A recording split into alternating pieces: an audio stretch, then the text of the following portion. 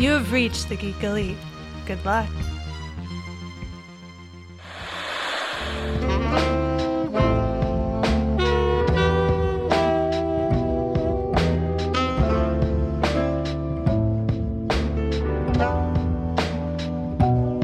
Welcome back, everybody, to Love of Pages.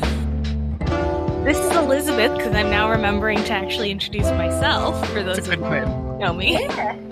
I'm learning. And I'm joined with Jessica and Steven. I'm tired.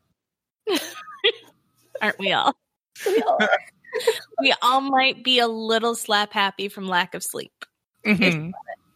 So we are finishing up Artemis by Andy Weir. It is the final section. So I'm not going to lie. This is going to be a struggle tonight. Mostly because we immediately got off last week and I finished reading the book. Because it had taken all of my effort not to keep reading it before the podcast. Really? Yeah, so I finished it that night. Wow.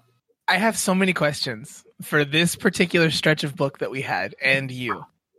Okay, certainly. You've said in the past that the technical sections, you're like, okay, no, yeah, and they did the thing, and that's all I needed. Okay, skip forward. Yeah. There's a lot of skip forward in this. There's a fair amount of skip forward.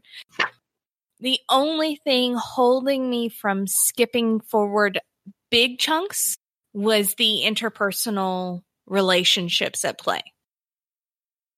Okay. Deserved and undeserved. 50-50? That's fair. Yeah. I think they're good. By the time you get to the end, they're overplayed. Yeah. Did I guess I don't want to dive in too far, but did anyone else think from the way that her dad was talking that he was setting him up to get killed? Yes. Like that's all I thought was going to happen. Convinced he was going to die. Yeah. Like he was saying like his nice things like, I've always believed in you. Like you did a good job. I also really hate that she ends up with the Hungarian. Yeah. Yeah. It bothers me.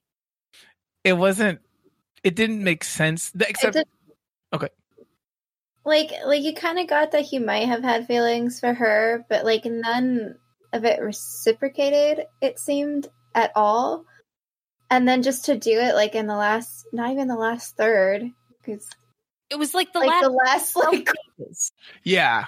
you're like, oh, she is kind of attracted to him. Oh, okay. Like, and to me, it was the destruction of, because you don't see it very often where you have male and female characters truly just in a friendship.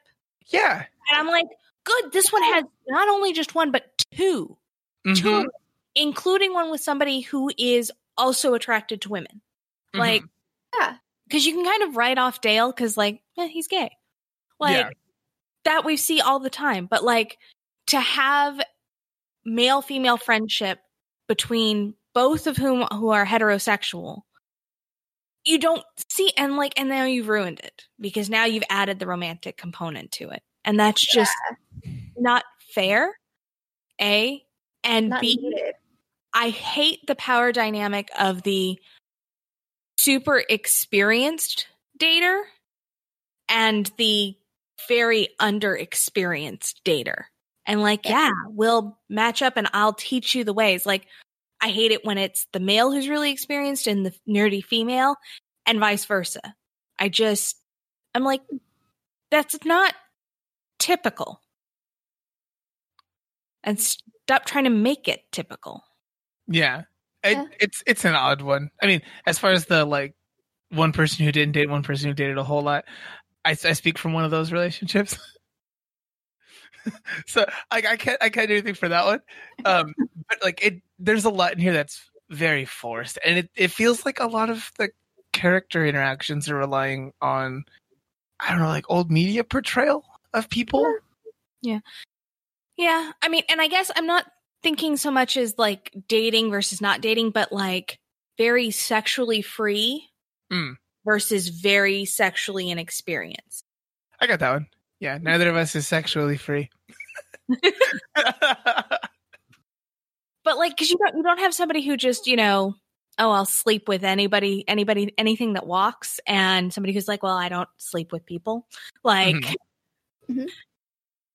those sex drives don't tend to work. So a pansexual can't date an asexual. It would take a lot. It would take someone out there. We're not accosting your relationship out there. If this is you, no. We respect the hurdles that you have conquered.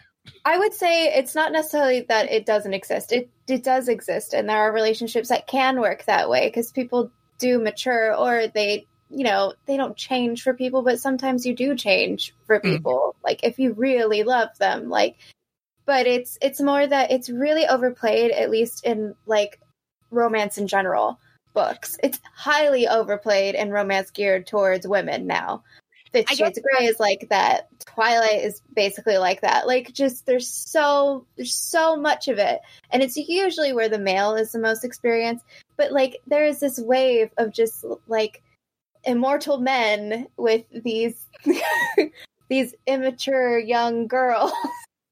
It's just a wave, and it's just a trope that it's kind of like we're done with it. Even when it's flip flopped, even when it's the girl that's more sexually mature than the guy, it's. Yeah, there's a lot to like in this book. I want to be clear. Yes. However, the inter-character relationships are not one of those things. No. Yeah. No, and Jessica, thank you for making my point much clearer for me, because that is what I was trying to get at. Is it's so overplayed and it drives me crazy. Yes. Like, I think the last 4 books I've read have been actually kind of along that, like, especially in the young adult issue too. And it's like, that's not necessarily how a healthy relationship starts, though, is to have somebody that's so experienced wanting somebody that has zero experience. Like, that's not the best example of how real relationships work. But wait, I should ask, do we have a cocktail today? We do. Okay. So show yours first. Jessica found me an offer I couldn't refuse, so I ended up with a martini glass. Hey. A single martini glass. That's all you needed. That is all you needed. Except, and so this was very particular because Jessica's like, no, it won't look right if you do my cocktail in a different glass. And I'm like, okay. Except then I apparently didn't read the instructions for the cocktail correctly, so I still screwed it up. So it's fine. Did you not read them correctly, or did you just never read them and just looked at the ingredients? I never read them because I thought all she sent me were the ingredients, because who sends the ingredients after the directions? Like, I don't think I intentionally did that. I think it just sent that way. Like, because I think I sent them one right after the other. And I don't. Is this a snowball martini? No, this is what it's supposed to look like. Let me see if I can get the glare off. That's a solid. That's not a drink. Yeah, this is. I mean, it's a solid hunk of basically a perfect 1-to-1 ratio of coconut cream and ice, and that's how you make the moon. And then you literally just pour pretty much cold vodka, just an ounce of cold vodka. And you plop the moon in, and then it calls for blackberries, but I did blueberries as a garnish. Oh, and there's some sugar there. So it's just straight vodka with melty coconut cream in it. Are you meant to consume the coconut cream and whatnot part? Okay. It eventually will melt. Yeah, it eventually will melt. It's very it kind of feels like soft served ice cream right now. It's a kind of harder version of soft serve ice cream. And it's called a full moon martini. Yes. Now, what I did, getting just the instructions and a picture. For the audio listeners, there's... Go ahead. Elizabeth, I want you to describe what Jess's looks like, and then describe what yours looks like for the people who are just listening. Okay, so Jessica's looks like a solid orb with this tiny bit of liquid rimming the bottom of the glass, just kind of like the orb is set in almost a fog. Mine looks like I'm drinking milk out of a martini glass with an ice cube in it. It's perfect description. Concise, to the point. So what I did, listeners, was I made a spherical ice cube. Just a straight spherical ice cube. And then to make the drink, I combined a half a cup of coconut cream and half a cup of water and 1 ounce of vodka. At the same time? Proportions. And I didn't have berries, so I didn't garnish with any berries. I think yours sounds like the more drinkable one. It's kind of. There's only one problem. I don't actually like coconut flavor. Hey, I want to go ahead and... If you told me that, I could have figured out some way to do this. I want to shout out another podcast on the Geek Elite Media Network right now. Apparently, according to Daniel from Imagine If is the one that he does with him, right? Or I think it's the one. No, the Daniel and Mitch. It's the televised heroics. Yeah, televised heroics. The most recent episode as of recording. They are talking about. I think it's The Boys season 2, episode 3 is the one that they just talked about. In there, Daniel says that Mounds are the better are the worst candy between Mounds and Almond Joy, and the reason that he said for this was that Almond Joy, like Mitch tried to poke at this to figure out why. Mitch is like, oh, is it because of the almond? Does that make it that much better? And he goes, no, because in Mounds, Mounds, they have all that coconut in them. And Mitch tried to delve further in this and find out what exactly he meant. Because for anyone who doesn't know, for some reason, they're the same candy. One has dark chocolate on the outside and no almond. The other one has the milk chocolate and an almond. And then Daniel said, I guess I just can't taste the coconut in an Almond Joy. How? That's why I don't eat either. I'm entirely at a loss. So go ahead and tweet at Daniel Barroso on Twitter. I don't know what his Twitter handle is, but find him and tell him your feelings. Anyway. You can also just tweet at Geek Elite Media and we'll make sure Daniel gets it. But anyway, back to the show. But yeah, so I don't actually like coconut. So I now have more coconut flavor than is intended. I was also trying to figure out how this was all supposed to fit in a martini glass, because it does not. When you Before we started recording, she showed me her glass, and I was like, wow, did your ice melt that much? I was like, what happened? And I'm like, no, it's still in there. There's just a lot of liquid. Why is there so much liquid? I like this, though. You know, both of your guys' drinks are valid drinks, and no one should try to talk negatively about them. They're your drinks. You really should do this cocktail the right way. It looks far more appetizing. Okay. All right. I don't know how to drink this without the... And you might actually consume alcohol, because, I mean, at this point, I have maybe 1/3 of an ounce of alcohol in this entire glass. Did it float to the... No, you know... No. I only have about 1/3 of the whole amount of liquid that I created. I see. Therefore, I probably only have about 1/3 of the full 1 ounce of vodka. So your martini glass today, your cocktail, is like getting a shake at a diner. Yes. You have like the extra on the side. I do. I have the extra in the tumbler downstairs. So in this book, did you guys think this was where the book was going to end, or did you think that there would be something more in the plot? I think there was time to add better success. Okay. I didn't think there was time something to go wrong. I did not expect it to go wrong like this, and I did not expect the resolution to cost so much. Everything. Yeah. Pretty much everything. Yeah. So for anyone who for some reason is watching this podcast while having not read the book, at the end of the book, she goes to try to basically mop up and finish off this refinery place to make good on her contract with T-Dog. And it doesn't go great. Let's walk the last third. Let's walk through the last third. Okay. Okay. Where we left off is she has approached Lena, T-Dog's daughter, and basically said, we need to finish the job because the Brazilians cannot keep the refinery. We have to get rid of the smelter. You have to take over. That's the only option to save Artemis. Because otherwise the Brazilians will come and we will just become an organized syndicate location.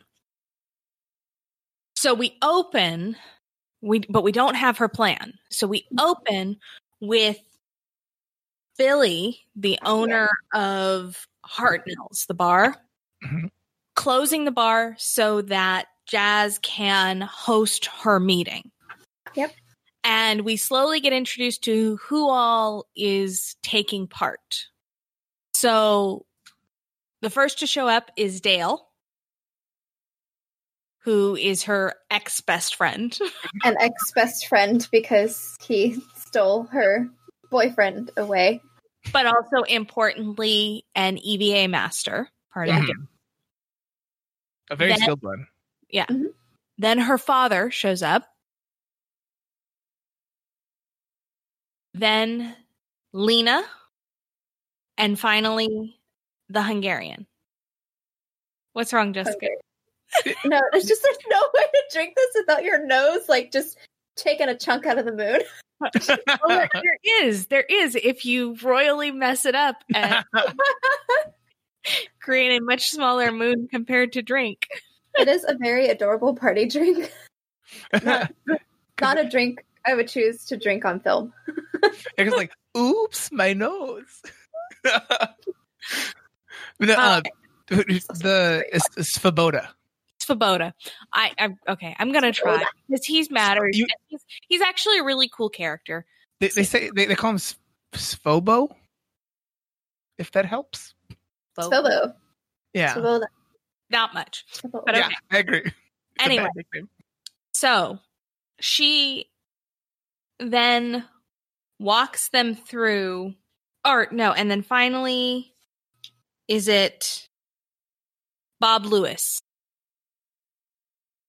Bob Lewis, who manages the port and is also an EVA master. And an ex-Marine. It was said multiple times. Yeah. It's important. So he basically walks them. She basically starts with forcing them to agree to work with her, playing on various pressure points. Bob's being an ex-Marine. She talks about Forgotten Country. Dale basically makes an agreement okay, if I do this for you, slate's clean. You no longer get to hold the fact that I stole your boyfriend over my head. You just, slate's clean. Lena's on board because she's good to go. And Dad, she obviously uses the pressure point of being daughter. And Svoboda. Svoboda just wants to do it because science. And and jazz. Yeah. You did actual jazz hands when you said it that time, so now I'm confused. It could also be jazz. There's jazz in space. We all know this. So we don't get a detailed description of exactly what's going to happen until it does happen, which is seems pretty standard for this author. Yeah. You do get a good foreshadowing of, oh, well, in that building near the smelter, there is this chemical, and this chemical. Oh, well, is that bad? No, it should be fine. Yeah. Oh, there's a note in the margin. That's bad. Well, and Svoboda was like, I don't like this. This really concerns me. I don't know why, but I don't know why, but it really bothers me. And I'm like, maybe somebody should listen to the actual scientist, like the person who's actually qualified to know what's going on. It's okay for scientists to forget their chemical formulas. Like, it happens. We can't memorize all of them. Like, just like when they're like, something's wrong, just pay attention and try to figure out why something is wrong. Yeah, exactly. So the first step is Bob donates his air shelter to be used as a tunnel. To be used as part of the tunnel. And there needs to be a cut and additional weld attached to it, which Jazz has her dad do, as he's the best. And it takes him 6 times as long to do it, which she equates to, now you know how much my dad cares about me, 6 times as much as any other job. So, yep, sounds about right for dads that actually do love their daughters. Like, like this tracks. Okay. Yeah. From there, Svoboda and her dad will be watching via cameras. Bob Lewis will be at the port, keeping their return entrance intact. Mm-hmm. Dale and Jazz borrow Bob's, what I picture as a 4-wheeler. Rover. Like the Rover, yeah, Lunar Rover. It's a Lunar Rover, yeah. It's a Rover. It's a spoofed up 4-wheeler, so it's a Rover. With all the bells and whistles. NASA, you just made a spoofed up 4-wheeler. That's all you did. Now, I'm gonna have NASA scientists on my doorstep being like, "What? Come on, man! You want to pick a fight? Let's go. Let's go." No, honestly, you can. There's a better one for this. They spent so much money trying to make a pen that worked in space, and then someone just went pencil. Well, except fire hazard. Graphite bad. But if you just like harden it, great. But like it was just like pencil. Well, no, except that was the problem. So the Russians did use pencils, but they had fire. They actually ended up with explosion because of the graphite, which is why we have the special pen. Yeah, because like it doesn't take a lot because everything is. I mean, it kind of sort of talks about it in Artemis because everything is pretty much artificial oxygen. That's pretty much like a perfect ratio of oxygen. Fire can happen like that. Like it's just you don't want anything with any sort of fire hazard at all. And graphite is that good, and it's so small too when it comes apart that you don't even notice that it's getting in stuff that's hot, and then it sparks. So. I'm sorry, NASA was right. They needed to work their ass off making that happen. What would NASA do? Because they lost a lot of money when... What NASA would do would be listen to the scientists and not go blow up a smelter that had additional chemicals that they hadn't worked out what would happen. Or they'd send monkeys to do it, one or the other. Either one. In any case. So... Jazz and Dale cruising on the Rover over to the smelter. And they're timing it just as the shift change, which we learn later why. Yeah. But they've timed it for the shift change. So they then extend the same. Now we learn why we had the full conversation. Sorry, my hands. The full conversation about the fire at the glass factory and what they did, because they take that same tube and make a vacuum from the Rover to the air pod, which Jazz then attaches via welding to the outside of the smelter. The bubble. Yeah, the little bubble that the smelter's in. Yep. And she then has to make 2 additional cuts into the wall. And she runs into some issue when she cuts through the outer because the gravel that's inside pours out, gets gunk all in her eyes, and face. She manages to fix that. And then she gets the inner layer cut. She also gets static shock quite a few times too, because there's zero humidity in that. That was a portion where I didn't like the character writing. She says like our impromptu wet t-shirt contest. Yeah. Like, why? But in any case, so she manages to set off the alarm right on time, just as the shift change is occurring and the train is docked at the smelter's bubble. Mm-hmm. So everybody, or what she thinks is everybody, evacuates onto the train at the sound of the alarm. Which is just excellent, because I can tell you just from experience too that if there's any alarm whatsoever, people will always go to the exit that they came in at instead of the nearest fire exit. Mm-hmm. They could be like literally an aisle away from the fire exit, and they will walk across the freaking store to get to the main exit. Like, yep, I love people and how they work. Just know where your fire exits are always. This has been Fire Safety 101 with Jessica. So she then gets into the smelter's bubble and begins the process of heating up the smelter to collapse and combustion. As she is finalizing what's going on, she realizes that Sanchez, who is the head scientist of the smelter, up to her eyeballs in Brazilian cartels, is still inside. Because she's going to fix it. Yeah. It's like, this doesn't make any sense. What's going on? Like, what? No, it's going to go. No, I made it not to go. No, I literally welded a box over it. Like, it's going to blow. She says that, and then she says, I'll fix it. Yeah. And then they like, oh, you'll they're like, look at it.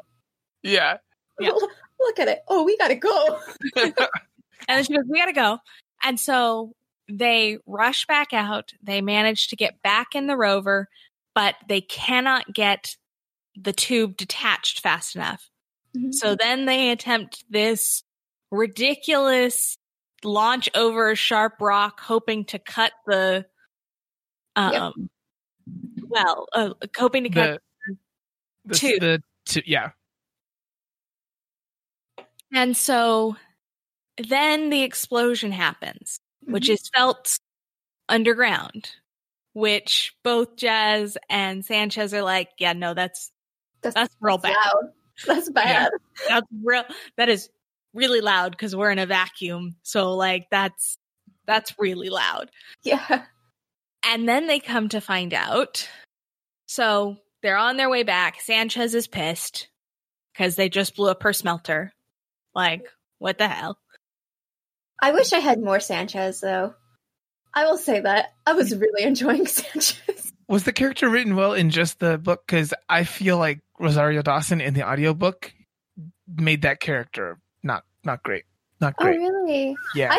I liked how she basically is like a different version of Jazz. Like, she's like a counterpoint of Jazz, but like, I don't know why. It's like, you blew up my smelter, just like, I did hate though the stupid like, what was it? The line like, I'm too gay to enjoy this cat fight. Like, oh yeah, yeah. That was obnoxious. I was like, it was bookmarked by good lines in other parts right before that. Like after that part, she says like, your suit's too small. Don't stretch my suit. I'll shit in your suit.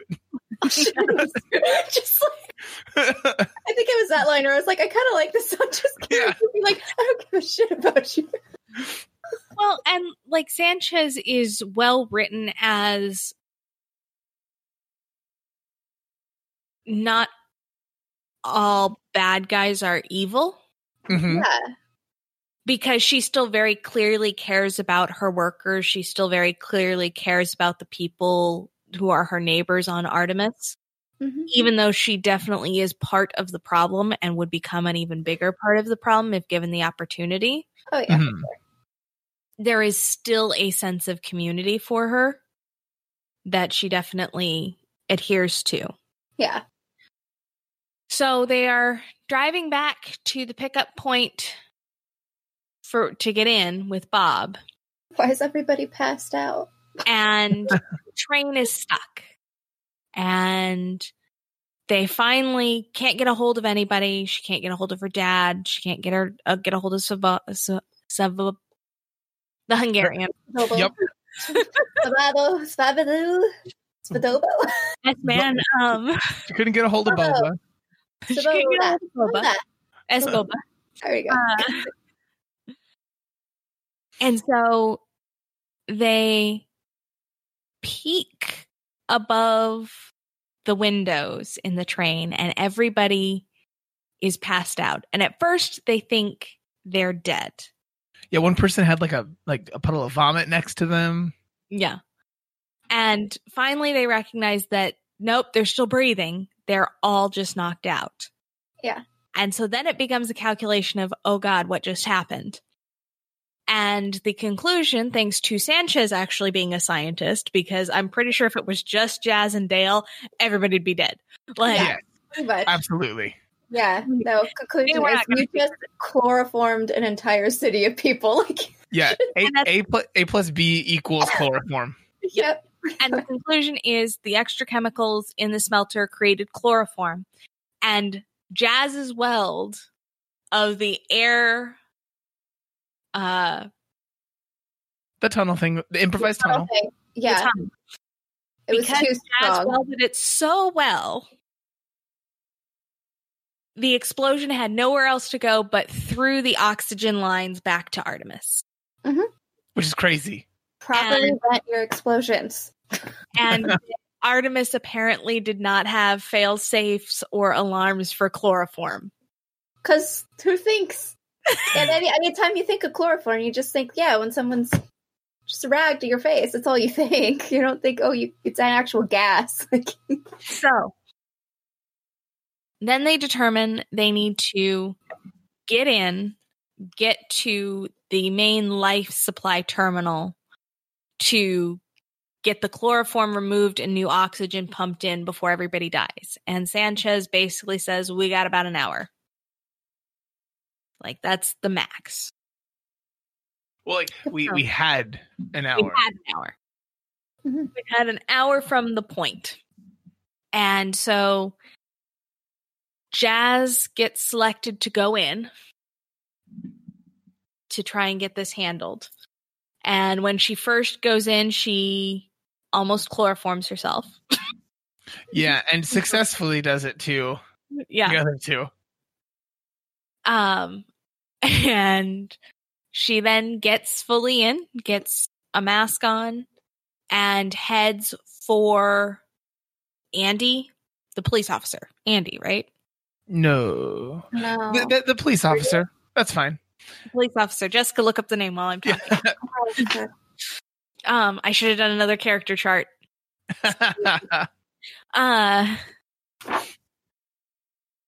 So she goes to the police officer because she needs his gizmodo. He can get into anywhere. So she figures this gives him the key. Rudy. Rudy. Rudy. Good Canadian name. Okay. She needs Rudy's gizmodo. She goes in and she immediately knows that something's off, but she's not sure what. And then all of a sudden, Lefty comes out of nowhere and tries to kill her with a pipe. Yeah. It's a lead pipe in the conservatory. I was gonna say it was a leap in logic, or what, but There you go.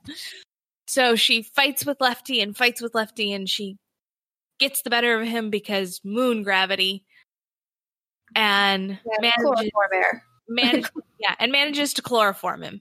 And she then handcuffs him and debates killing him, decides not to, moves on. So she then gets to the main life support terminal, and she doesn't know what anything says because it's all in, I think, Vietnamese. something like that. It's something not English, but she can tell based on the dials and where everybody was reaching when they passed out. she said it was like in alphabetical order of some sort. Something like that. So she starts turning knobs and she releases the oxygen. There's just one problem. life support didn't have reserve oxygen, or at least not a sufficient amount to flush the system. Yeah, Which, not the whole it's damn really thing. just bad planning in general. You should always have enough to flush the system. At this point in the book, I was like, okay, we have our fix. Let's just go straight to the oxygen that they had stored. Yeah.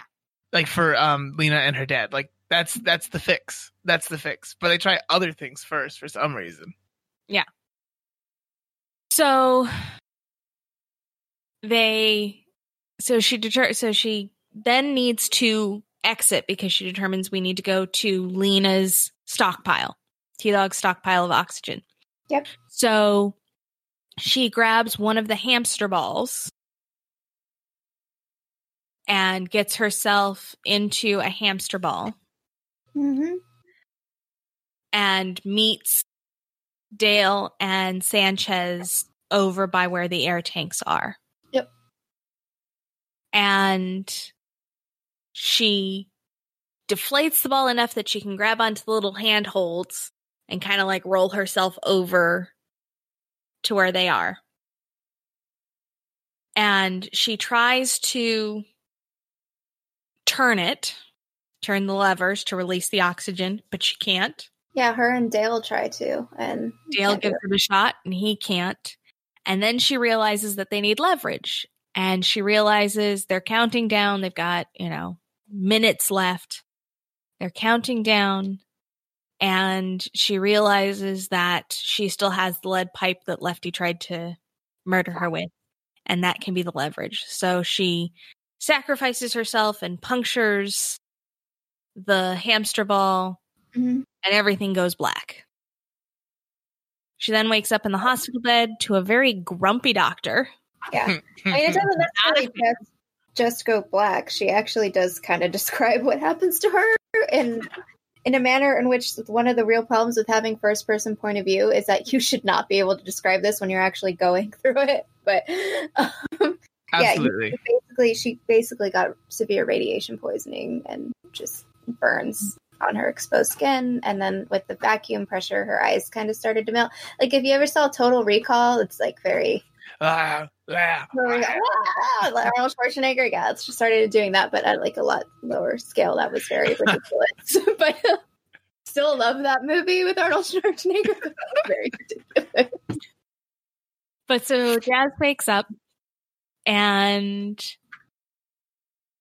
Rudy kind of fills her in and kind of explains why Doctor is pissed because she chloroformed the entire city and that's very harmful and how dare you do this.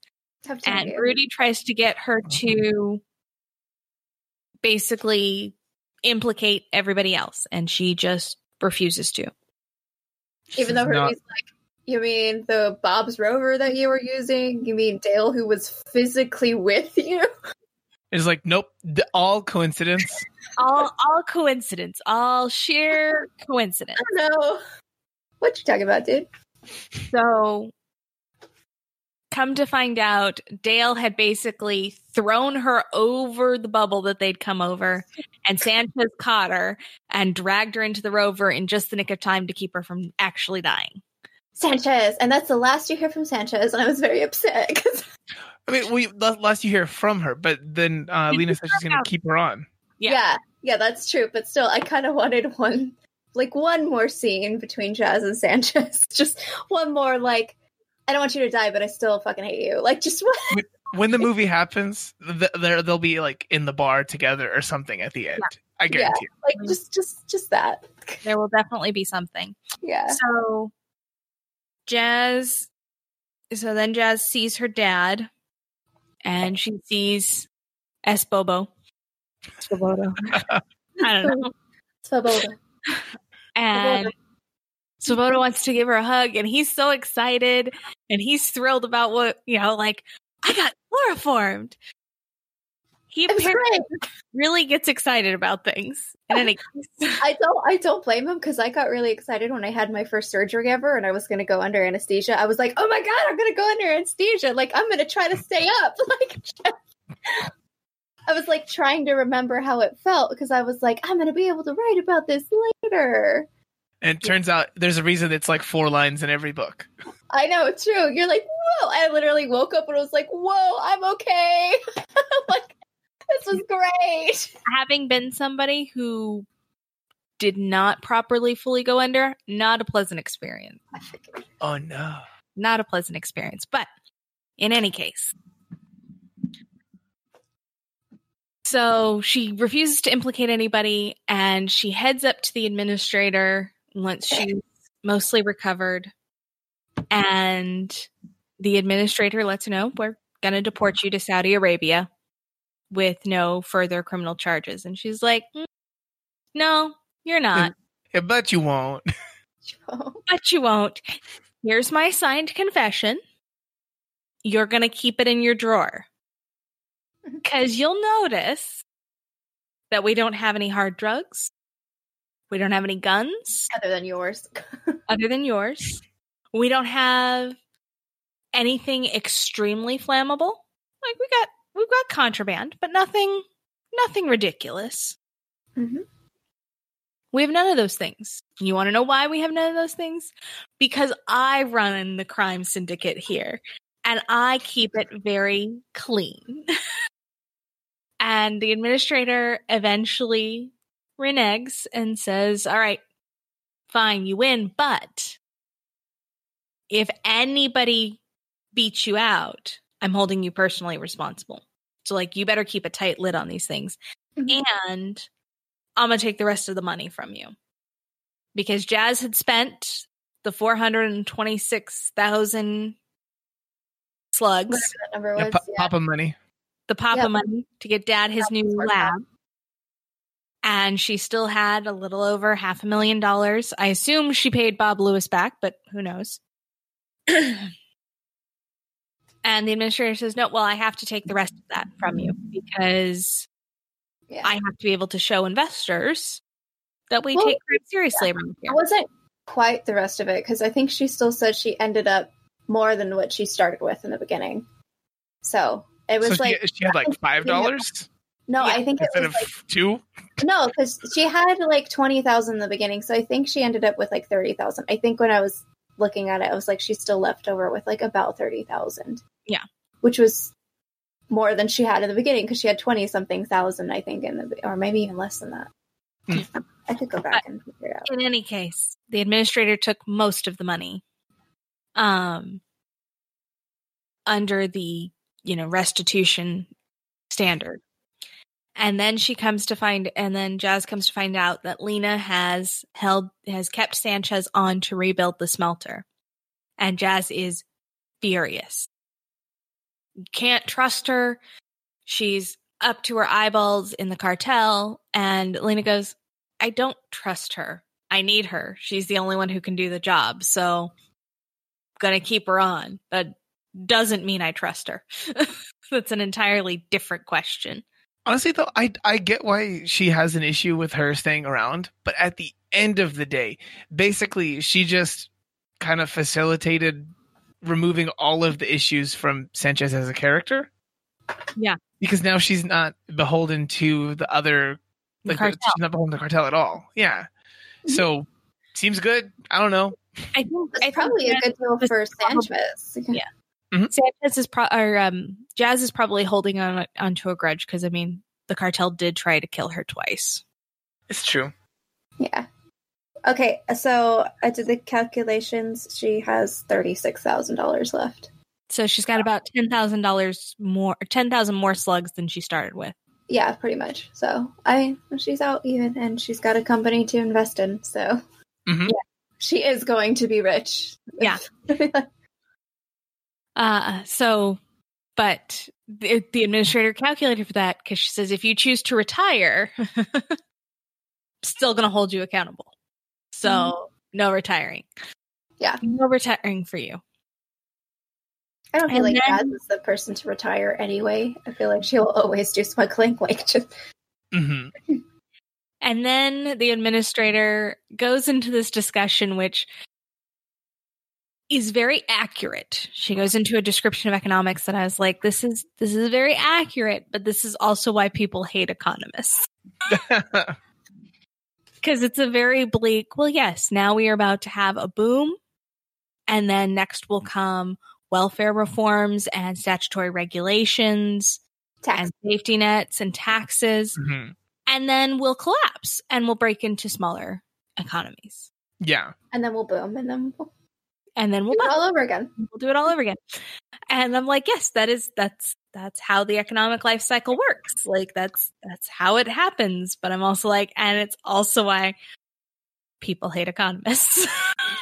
Because that is how it works. It's just also when you explain it that way, it's sort of like making you not think, oh yeah, but people's livelihoods is connected to the economy. Like, sorry? How it goes. There's no perfect economy. This is what happens. There you go. So real quick, final thoughts, impressions. How'd we like it? Would we recommend it? Go ahead. If you liked The Martian, I think read it. If you know anything about The Martian and you're put off by something in The Martian, don't read it. Yeah, pretty much. If you, yeah, it's just it's a it's a good mix of learning things with some entertainment, which is why I liked The Martian, because I learned a lot of things. I wish I think with The Martian, like the one difference that I wish I had was The Martian had literally like you'd all of a sudden learn how something was being built like 5 years ago or something, or 10 years ago. And you're like, why am I learning how this one thing was being built?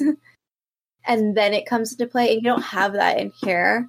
Because that's what I thought was unique about The Martian, was it went through like, this is how this one part of the one canopy on the Martian camp was made. But they didn't notice this one little flaw. And then the next chapter, you're like, boom, the flaw.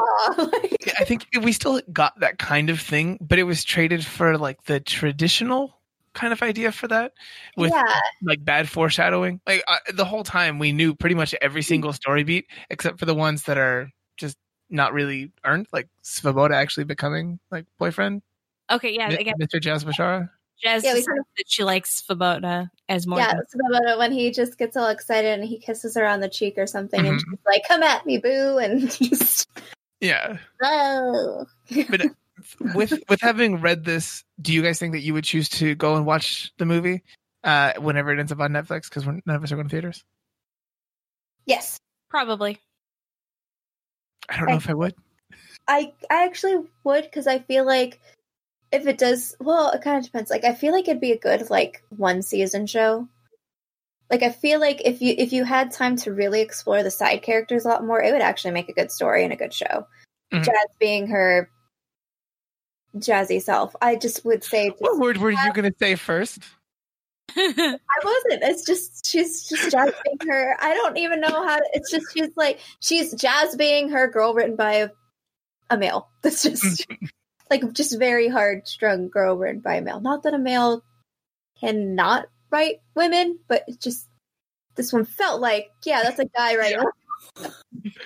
This one is proof that it's in the bad column. Yeah, I feel like just have a female, like a really strong female writer on the screen team, like just or like a lot of female writers. You know, I know there's more than one female writer. You can put more than one on a show.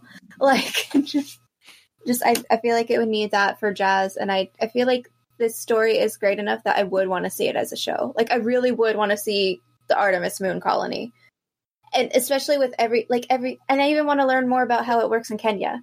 With, like, I would like to see what's his face, Kevlon, something like that. Kevin? No, I don't think it was Kevin. It had an L in it. Because I was what is I feel name? I don't know what it is. Kelvin. That's the one. I didn't know what his name was, but I could confirm that it was not Kevlar. No, I knew it was a Kevlar. But I knew it was kind of a sciencey name, and it was a K and an L, whatever, and a V, and just all those words. We are all very tired. It's true. No, I read that. So, in any case, I'm going to segue. Speaking of books turned into movies, I'm going to segue to my next pick. Ooh. Note. So here's my little blurb. So we are going across the pond and joining up with secret agent James Bond for Moonraker. It's my Moonraker. Boo-doo, boo. Boo-doo, boo. I ended up with different covers of Moonraker. Yeah, this is the one that I chose to put in the group chat. It's the German cover. Yep. Well, you must have bought the last copy of that one on Amazon, by the way, because to have that cover, it was like a 2-week wait. Yeah. So this one is a good one to jump into because it focuses very heavily on the 1950s fears of the Cold War. Nuclear annihilation, Soviet communism, attacks by rockets, reemergence of Nazism. It's got all of those fun things that a James Bond book has. The greatest hits. It's the greatest hits of the Cold War issues. So, and we will be wrapping this up the same week that the next 007 movie comes out on November 20th. So, in 3 weeks from the release of the next when we start this book. Yeah. Interesting. I did not know about that connection to when we would be finishing it. Well played. Thank you. Sometimes there's a reasoning to my madness. There's a method to my madness. Plus, I really thought that it might be fun to break out of the spy mystery genre, action genre. So, and my other thought was Ken Follett's Pillars of the Earth, which is about that thick. It's gonna be a lot of episodes. Yeah, that's the whole show. That's a season of a show. So instead, I just bought the prequel for myself, and I'm not gonna necessarily make you guys read Pillars of the Earth just yet. Yeah, I was gonna say a definitely caveat there. I'll follow Pillars of the Earth with Dune. We have the next 4 years of podcast. Awesome, thank you. Decided. Fantastic. Thank you for joining us in this planning meeting.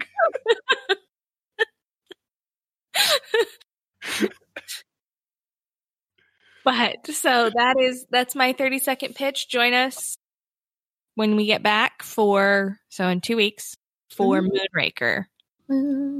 James Bond by Ian Fleming. Awesome. I'm excited. This will be my first James Bond book ever. It's my first book ever too. For James Bond. Yeah, not all of them. Ever, like, obviously. But. No, and I have not read Moonraker. Interesting. I read Dr. No, but I did not read Moonraker. So okay. We'll see how this goes.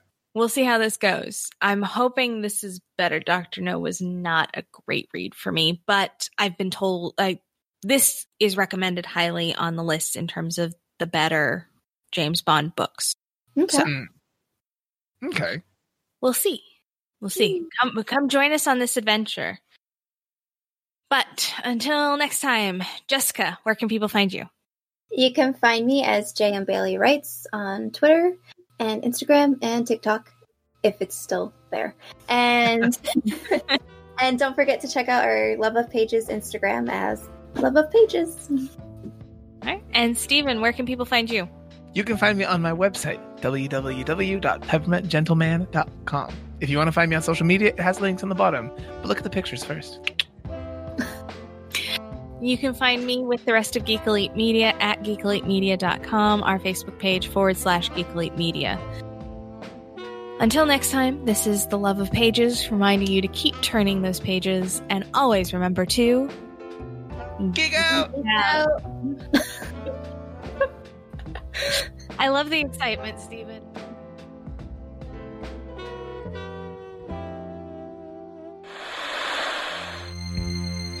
This concludes our broadcast.